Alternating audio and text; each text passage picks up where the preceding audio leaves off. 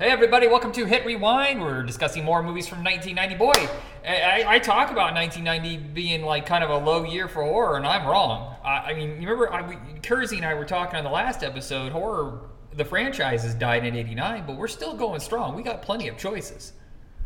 I mean, there's a difference between like quality horror movies and kind of either just like the sequels and endless remakes and shit like that. Right. Also, welcome to one of the most caffeinated episodes, folks. I'm very excited. I was telling him beforehand, I got one of those little flavoring things for my water that you squeeze in. Didn't realize I had caffeinated, and I've had 2.5 cups of coffee just running through my system. Yee! Yeah, just straight injected into the femoral artery. Yeah. So this is going to be special. There is one major horror movie from 1990 that we have not discussed, besides Flatliners, which is more of a thriller, but I don't have it. It is the 1990 remake of Night of the Living Dead. I'm sure we've all seen it. It's essentially the same as the original. It's just in color, and it has a different cast, but it's the same movie. Yeah.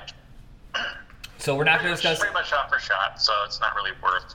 It's kind of like the way with Psycho, but at least Psycho seemed like it was cynical remake, whereas Night of the Living Dead was George Romero didn't make any money off the first one because it immediately entered the public domain. So this is him just trying to make back some of the cash from all the investors of the old movie. So I get where he was coming from.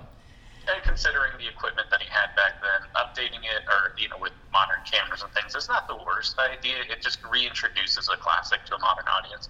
Whereas like Psycho already looks really good, the original, so it doesn't really need a remake. But it's not the only movie that George Romero had in 1990. Now, while he is not the main guy behind it, he's not directing it, but he did produce, and essentially has been nicknamed Creepshow 3 is Tales from the Dark Side, the movie.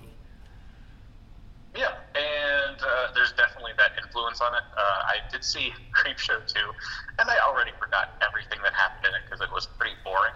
But I'm a huge fan of the first Creepshow, and this definitely gave me the same vibes. Yeah, I like the second one quite a bit, but it's nowhere nearly as good as the first one. And this one is closer to being a real sequel.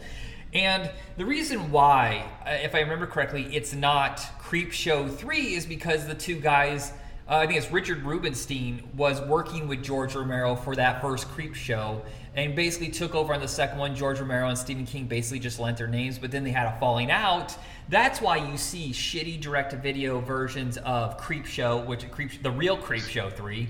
And then there's 2 or 3 Day of the Dead remakes. Yes. And it's because when he left, the Richard Rubenstein, he took the rights. I think he just licensed them or sold them to someone else for fucking nothing. But not only that, they also made sequels to The Day of the Dead for some reason. That's so weird. Yeah, I've seen that. I just don't care. I watched the Day of the Dead remake, and it's fucking garbage. Mm-hmm. Upside down puking zombies. Yeah, that's exactly what I was looking for. wasn't that one directed by Tom Savini? It was that's the Night of the Living Dead remake. Gotcha. The Day of the Dead remake was directed by Steve Miner, who had done a couple Friday the 13th House and Lake Placid. Gotcha. Here's a confusing part is that they both have Ving Rhames in similar roles, so you almost think it's a legit sequel to 2004's Dawn of the Dead. Say that again? So in 2004, the Dawn of the Dead remake that Zack Snyder did, he cast Ving Rhames. So Ving Rhames is also cast in the Day of the Dead remake, and they position it as if it's a real sequel, like a straight sequel. Weird. Yeah. I mean, it goes. Oh wait, no, that is Dawn of the Dead. Okay, never mind. I guess that makes sense. That is a little bit weird. But anyway, we're talking about Tales from the Dark Side. Yeah. So, have you seen the TV show? Yeah, I was more of a Tales from the Crypt guy, though. Yeah, that's the big budget one. There was many horror anthologies during the 80s. They were red fucking hot. Yeah. We had the new Twilight Zone, which is good. I'll tell you this, the new Twilight Zone is very good. The Alfred Hitchcock Hour Presents, which I've never seen. There was Monsters. There was Freddy's Nightmares, Tales from the Crypt, and then Tales from the Dark Side was like the syndicated lower budget version of Tales from the Crypt. I don't recall that there was ever a host, though, and that's what I think Tales from the Crypt makes it separate, because he was the host. Someone you could connect to with every episode. Yeah, and it has kind of its own little through line that goes throughout the entire show, which is what the movie does as well. It has a wraparound story, which is different from Creepshow would be. Right. Well, no, they had the animated wraparound sequences in Creepshow. Wait, what? Do you remember in Creepshow they had the animated sequences? Like in the first one, it's about the kid getting bullied, and he gets the magazine ad, and he orders like a giant fly-eating, or a Venus flytrap. Oh, yeah. Oh, dang, I totally forgot about that. Yeah, I don't remember what the sequence is in the second one, but it's also animated. But animation's terrible in that one. But this one, so yeah, it starts off with Deborah Harry has one of the Lawrence brothers in a cage or whatever, and she's going to cook him up and eat him. And he proceeds to distract her by telling her stories. And that's the linking, is that each one of these is a story that he knows that he's going to stall her with. And it's a really good, it's a really good way to introduce the stories a little more organically. Not only just someone telling you a tale and then you watch it, but also as a means of him to try to think of a way to escape. I think it's great to have kind of two layers to it.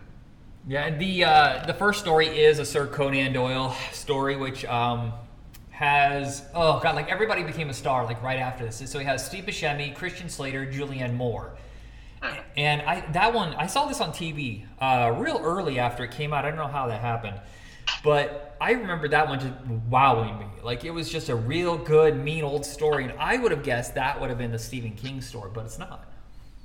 Oh, really? Which one? Who did that one? That one is Sir Arthur Conan Doyle. Stephen King wrote the one about the evil cat.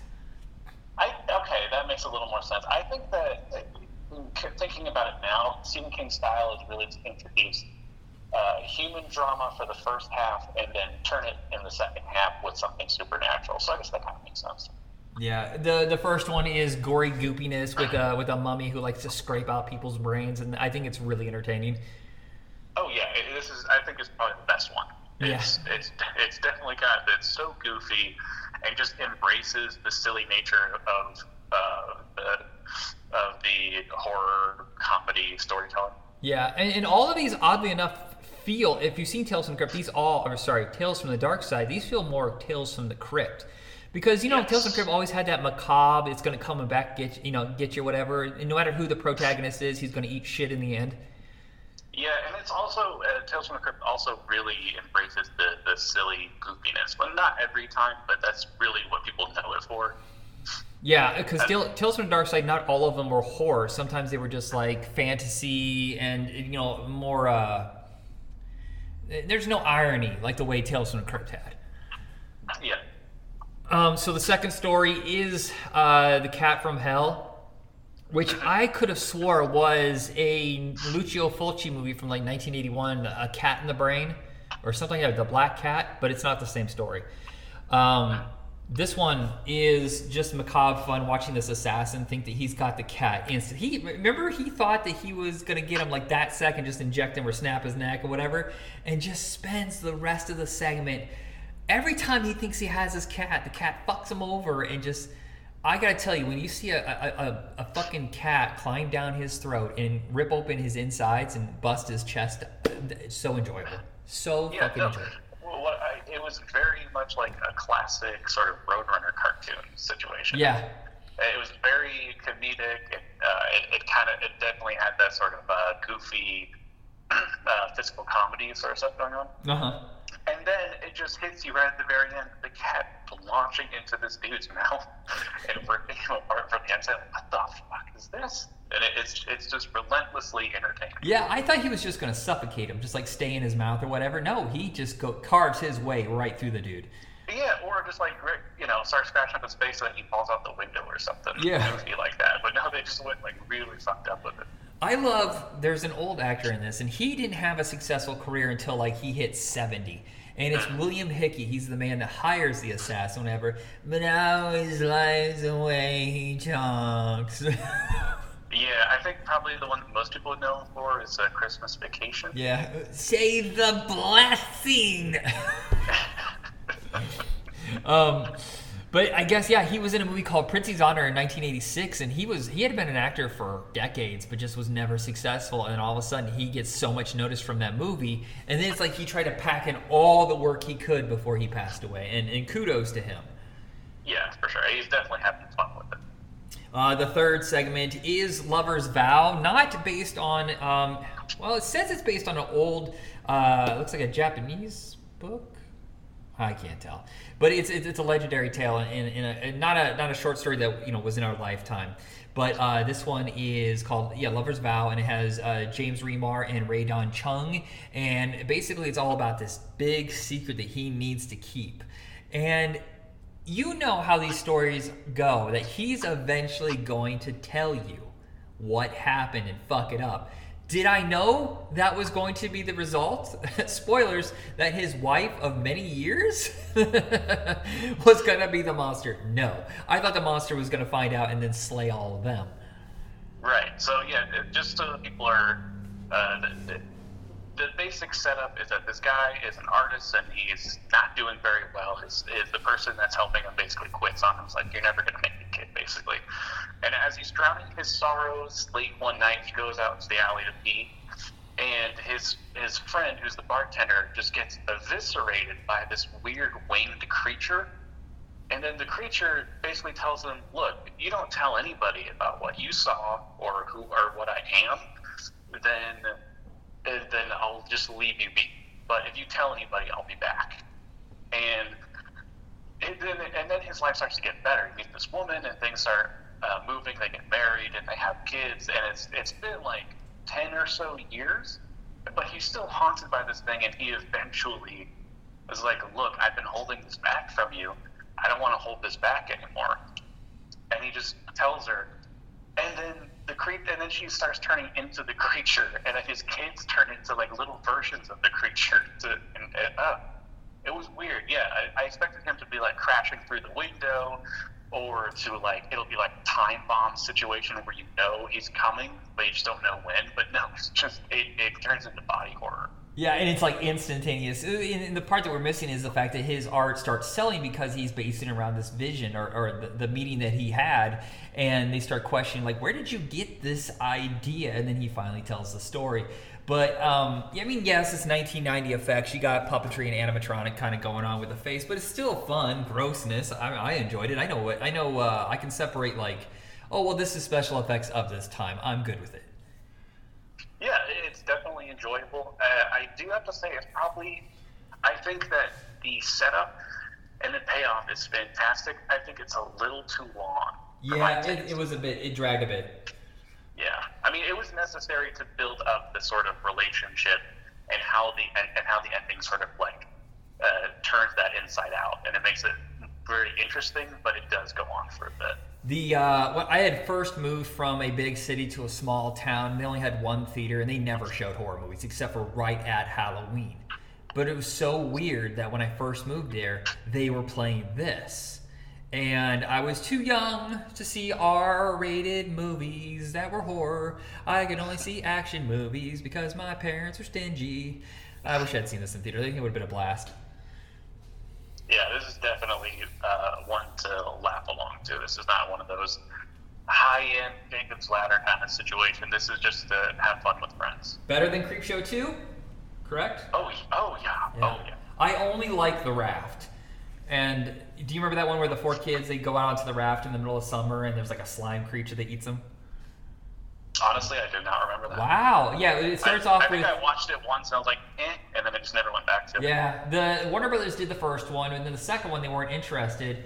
So another smaller company picked it up, and they were going to do 5 segments. One of them was The Cat from Hell, and the other one they had to ditch for budgetary reasons. And so there's only 3 segments. It's Old Wooden Head, which is like these Native Americans rob this convenience store, and they send a wooden Indian after them. The Raft, and then the third one is Can I Get a Ride or something like that, where the lady's having an affair and she runs over a guy hitchhiking and he won't go away and he just keeps coming back as like a zombie, and yeah, he gets grosser and grosser every time she sees him. Yeah, not good. That's funny. Yeah, I don't remember that. I can remember every segment of Creepshow. I don't remember a single one from Creepshow. Wow. So there was supposed to be a Tales from the Dark Side 2, but it didn't make as much money as they were hoping, even though it didn't cost very much, and they just kind of moved on. I think most companies were moving on away from horror during the 90s, especially like the Paramount was a studio known for doing more like high concept thrillers and stuff like that, dad movies. So horror was not in their wheelhouse. Though they would kick ass with Candyman a couple years later, but also throw it away immediately. What the fuck was that all about? All right. Yeah, until they did a remake of it, I think last year, maybe 2 years ago, and it was amazing. Yeah, the first one's Paramount, and then the second one they sold to Universal. That's weird because that happened with Child's Play. Universal picked that one up too. Anybody holding the torchlight for horror in the 90s, it was Universal. Mm-hmm. The second movie is also from Paramount. I think the last one from Stephen King for a while, at least in theaters, was Graveyard Shift. Maybe the sweatiest movie we have ever discussed. This movie is goopy but not gore, with sweat. That's something that's funny because going back and watching these old movies, I keep telling my partners, like, man, look how much they used to show sweat in movies. You don't see that anymore. And then, this one is just like, it's 100% sweat all the time. Oh, and everybody's smoking. These people are like, I love it when Stephen King taps into blue collar. Because, there's that, sometimes he has like Misery where it's a very particular kind of person. But he knows how to tap into broken fucking people. And I'm assuming it's because a lot of the Northeast, and also where I live, all the way from like Maine to Chicago, that's kind of a pipeline of industry. Steel and cars and factories and stuff like that. And he kind of taps into this old world feel of it too, because that factory has been around for 150 fucking years? Since before the Civil War? It looks like nobody has done any upkeep on it. Oh no, this thing is hanging by a thread. And everybody in it, except, okay, I like the lead. But he's also kind of a generic lead. Everybody else... Say, man. He's just a blob, man. There's like no personality. Yeah, no, he's not given much to work with, but him as an actor, I'm fine with. But everybody else seems to be having so much fucking fun. I love Brad Dourif as the rat catcher. I love Stephen Mock as his boss, who's one of the shittiest people on the planet. Okay, so the boss, is he from Europe? I can't nail down that accent. I know he's going for kind of like a New Orleans thing, it's weird. He has a mixture of Boston mixed with almost feel like New Orleans, which almost feels European. Yeah. Yeah, so it's like hard to nail down. Well, I'm wondering. It's a really good accent. I love it. If you think about where he's from, Maine, it's possible that he has both, because you can mix like the Boston accent, but also French Canada's right above Maine. And you can see maybe there's a hybrid of how people talk there. Yeah, I've heard like people with mixed accents, and it's always really interesting. It's just like, it feels like it's three. It feels like it's Southern, it feels like it's a little New Orleans, and also feels like a little British for some reason. That could be. Well, also Canada has a heavy British influence. I mean, they still love the Queen so much. Well, rest in peace, but not rest in peace. You know what I mean? She was a shitty person, but I'm just saying that just to be nice. Do you have an accent? Because I don't hear it. Do people say you have one? Who, me? Yeah. I mean, people. I have friends overseas that say I have an accent, but I do not hear it with you. But do you hear it with me at all? Not really, but you just have the accent that I have, so we don't hear it. But... Yeah, I'm curious. There's every once in a while there's a word that I'll say that has an accent to it, but here's the thing: Indiana is strange. I'm right in the heart of Indiana.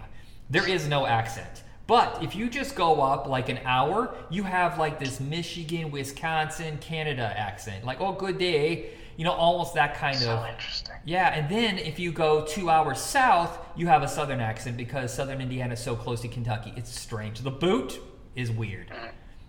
Well, I mean, I don't have a name for my accent because people don't really have a name for it. I call it TV anchor accent. I call it Generica. Yeah, so like if you watch, even in southern states, local news or whatever, like they try to hide that accent so hard. It's really weird that they all try to speak in a very monotone, sort of Northwest kind of accent. Yeah. But back to the movie. Sorry, we kind of went off on a tangent there. Well, I told you, this is a caffeinated episode. If you do not like rats, stay the fuck away. Because that's like 90% of the antagonist in this movie. Yeah, we'll get to the main antagonist later, but yes, like a lot of this movie is rats gnawing at everything, including people, and it's very disgusting if you don't like rats. If you want a perfect double feature with this, you go with the Mangler. It's the same kind of feel, this big, old, sweaty factory filled with, like, overacting and crazy behavior.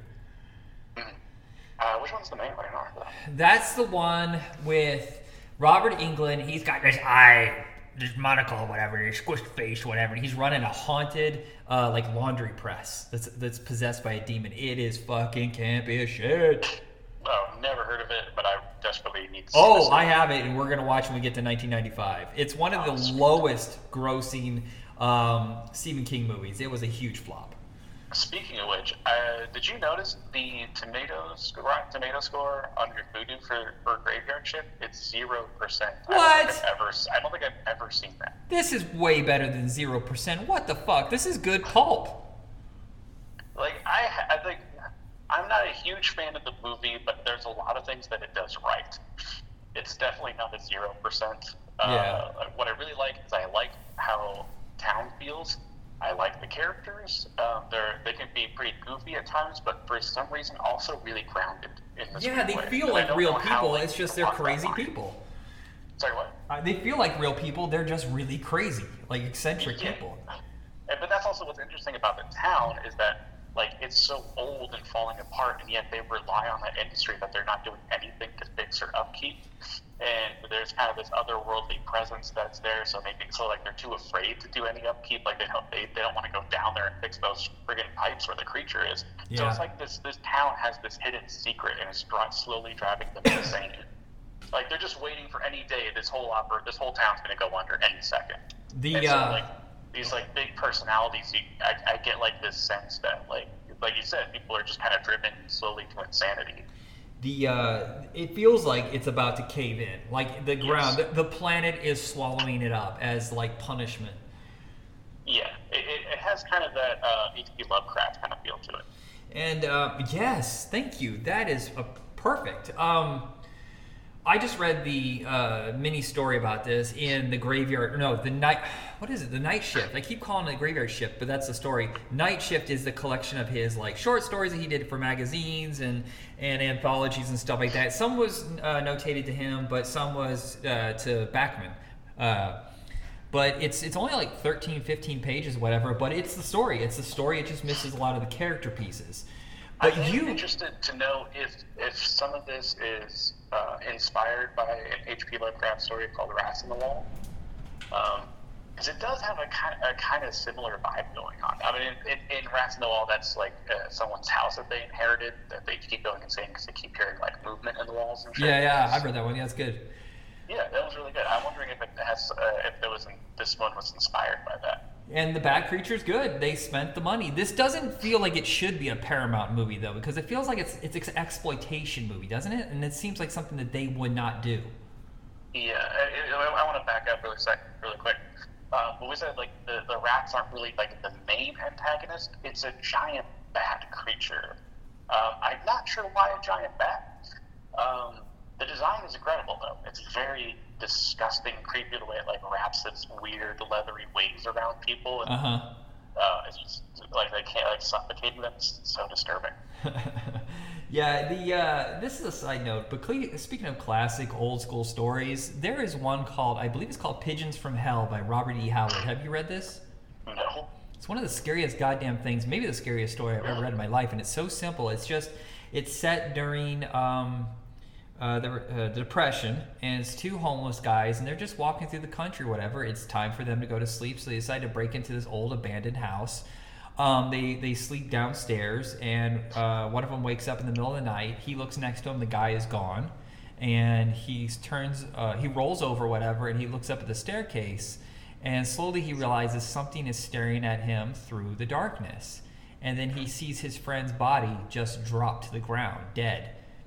And it's only like 20 pages long, but it's him contemplating moving. Does the creature know that he's there? I mean, if he moves, will it, rush him or whatever? How does he get out of that fucking building alive? And will it still chase him after he gets out? And I've always wanted to see that done in an anthology, because I don't think you could do a whole movie about it. But that is one of the most terrifying fucking things I've ever read. Yeah, that sounds really good. The title is kind of unfortunate, but Yeah, I don't know why it's called Pigeons from Hell. I can't remember. But, Robert E. Howard's known for doing... You said Pigeons from Hell. Yeah, didn't I? Pigeons from Hell? I thought you said Pigeons from Hell. Okay, never mind. Oh, yeah, it's Robert E. Howard did all the sword and sorcery stuff, Conan the Barbarian, Red Sonja, whatever, but he did do some horror stuff. Well, Conan's filled with lots of horror, too. Oh, yeah, for sure. There's definitely monster in there. Yeah. So that is it, I think. Anything else you want to say about these two movies before we go? I was like, I'm a huge fan of Tales from the Dark Side. I'll definitely watch it again. I don't really know about Graveyard Shift. It's interesting, and there's a lot of really good world building in it. But it's very slow. It's a very slow burn. I've seen it about 10 times. It's one of my favorites. It was not a hit. The guy who directed it never directed again, which is yikes. But I guess he was one of Stephen King's producing partners, and he decided to step in and give it a shot.